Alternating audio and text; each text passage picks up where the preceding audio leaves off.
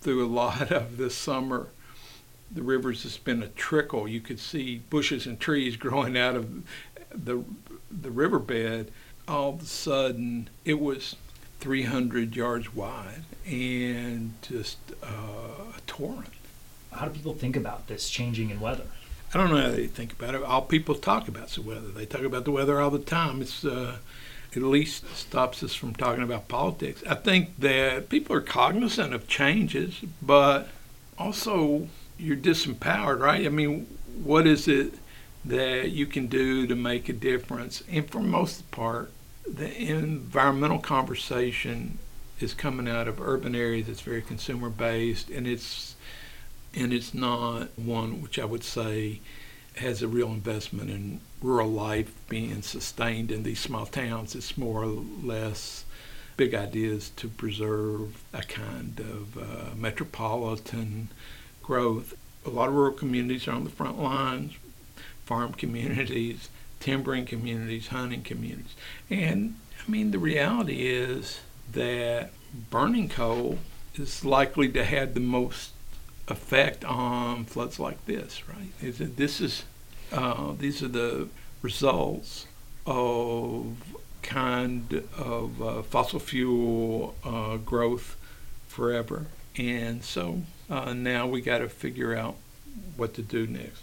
Is there any sense that politicians have left the people of this region behind or not doing enough to help them become more resilient, to adapt? What we have to do is create thoughtful alternatives and find the kind of leadership that can imagine East Kentucky being around for a longer haul and can value the cultural life and the contribution that people here have always made to the rest of the country. Besides powering the generators, people in rural places like this served in the Army, fought in the wars, they cut the timber, they farmed the food.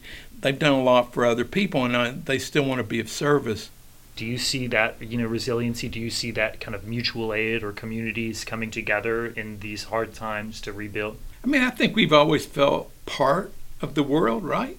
The coal we were mining went somewhere else to be burned and value was added. And there were times we got help from other places too.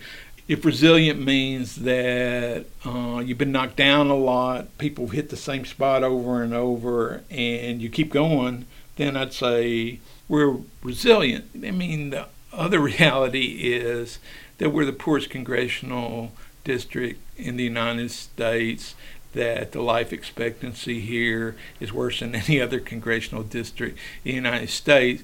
We're here because we want to be here. We love it. But that's not pretending that we're thriving and all's well.